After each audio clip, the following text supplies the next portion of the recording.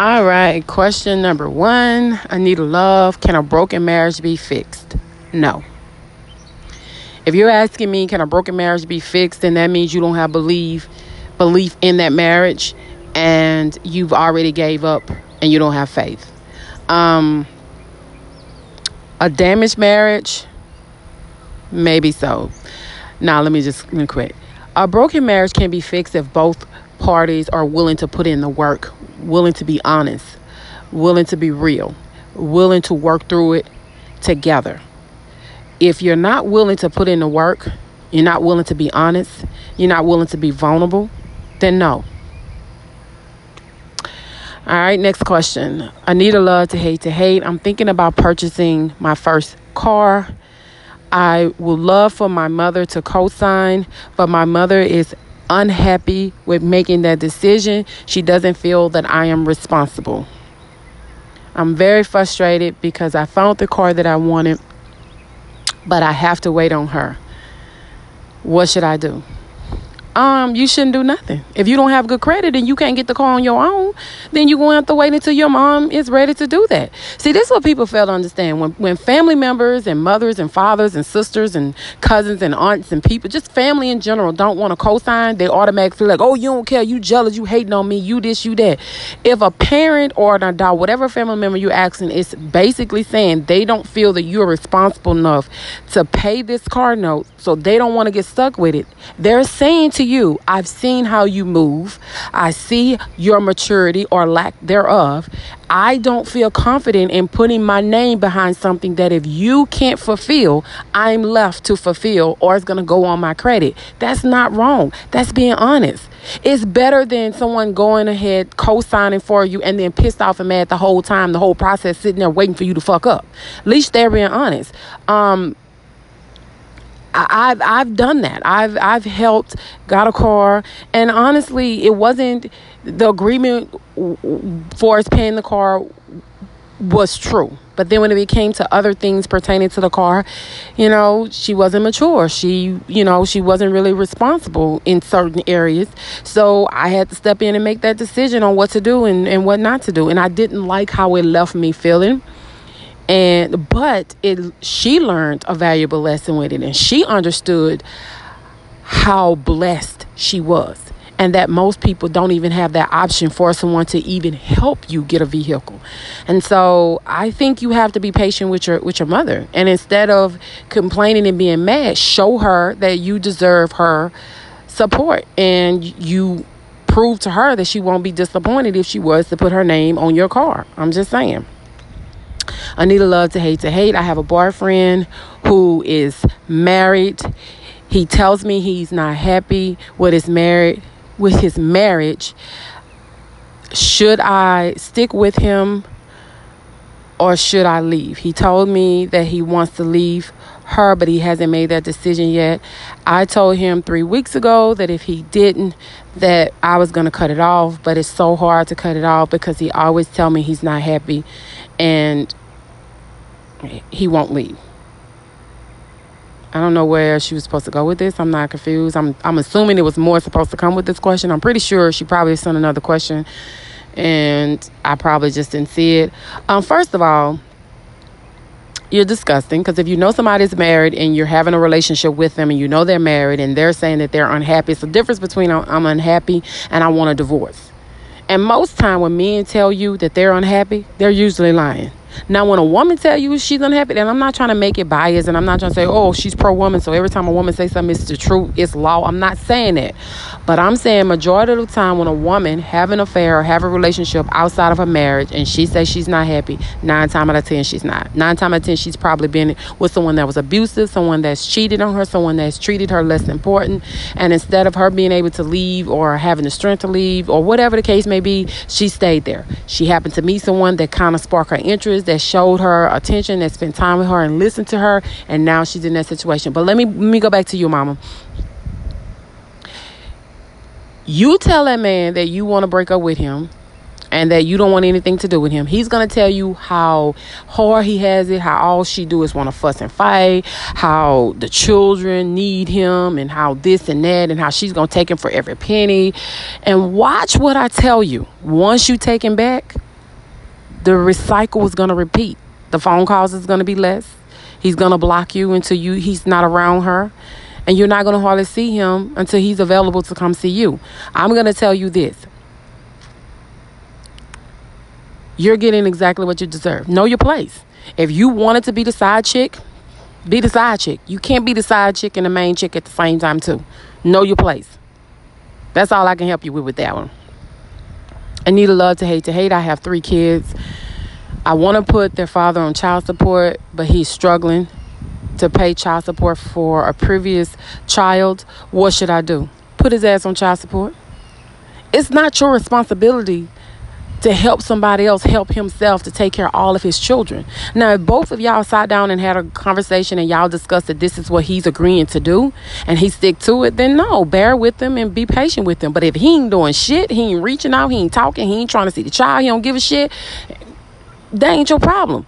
Because you're struggling to do what you got to do to pay child support for the other child because your ass don't want to go to jail. So you need to figure out what you're going to do with the other 3 that I got by you. You got 4 children, but you only financially taking care of one of them, or probably financially and physically seeing just one of them. What type of shit is that? No, we're not doing that one. We're not doing that one. Put his ass on child support. Let him figure it out. And if you're still uneasy about doing that, have a conversation with him. Let him know that you need some type of contribution from him financially or physically helping with the children. And if he can't stick to it, move on. And I never advocate putting somebody on child support. I don't. But it pisses me off when men can make all these children and they can remarry and they can take care of the family that they have with the new wife, but fuck the children everywhere else. And it's always the woman is bitter. The woman is mad. You motherfucking right, she bitter. She's taking care of your 3 fucking children and you done got remarried and you only taking care of one of them. So you fucking right, I'm bitter. And when men get on there and men make little stupid comments about women being like, stop that stupid shit. Stop it. Because there are a lot of women that are selfish and there are a lot of women that are bitter because the man don't want them. But there's a difference. Don't put all women in that same category. Stop doing that shit. Because there's a plenty of y'all that have made these babies from here and there and ain't taking care of none of them. And some of y'all taking care of 1 or 2 of them. And then you tell me, what, a mama tripping? Well, why the fuck the mama tripping? She tripping for a reason. See, this is me.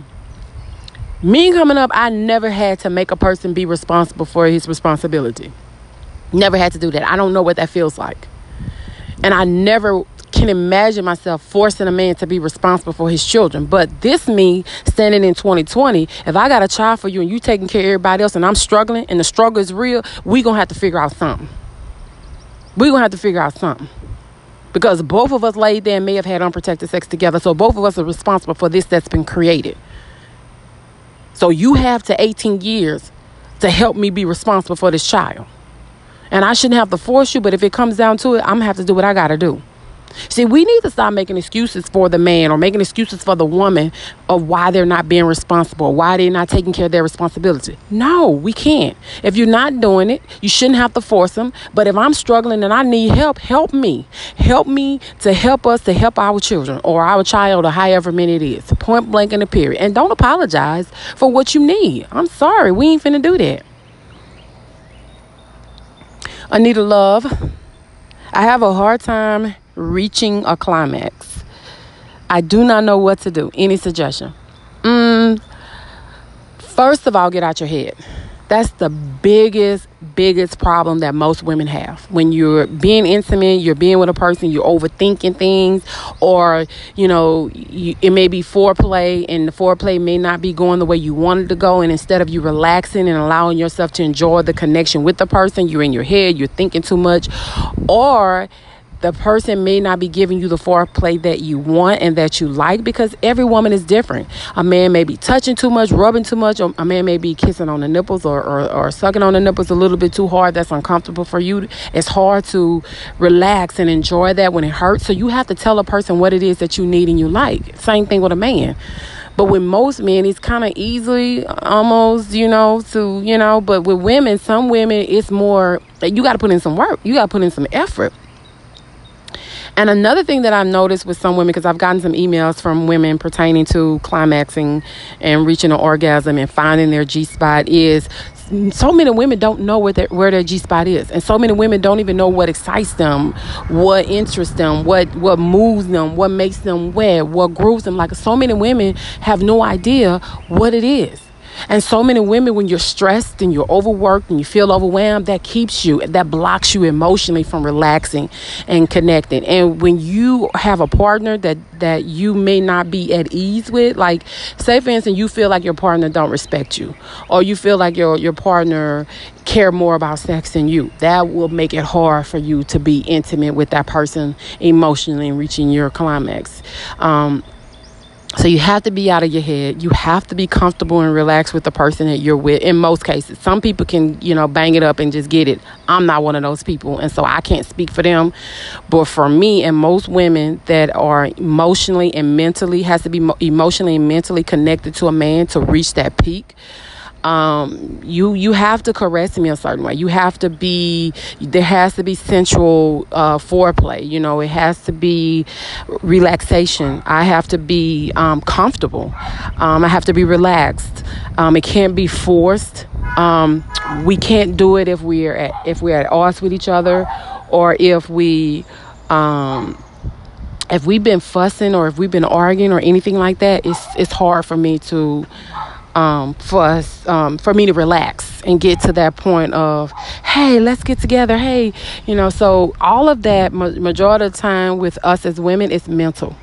There's a mental block. So you have to figure out what it is mentally and emotionally that's keeping you from relaxing, and that's keeping you from getting to that point that you need to get to. And don't be embarrassed, because if you need to have a conversation with your partner and say, hey, I don't like the way you touch me here.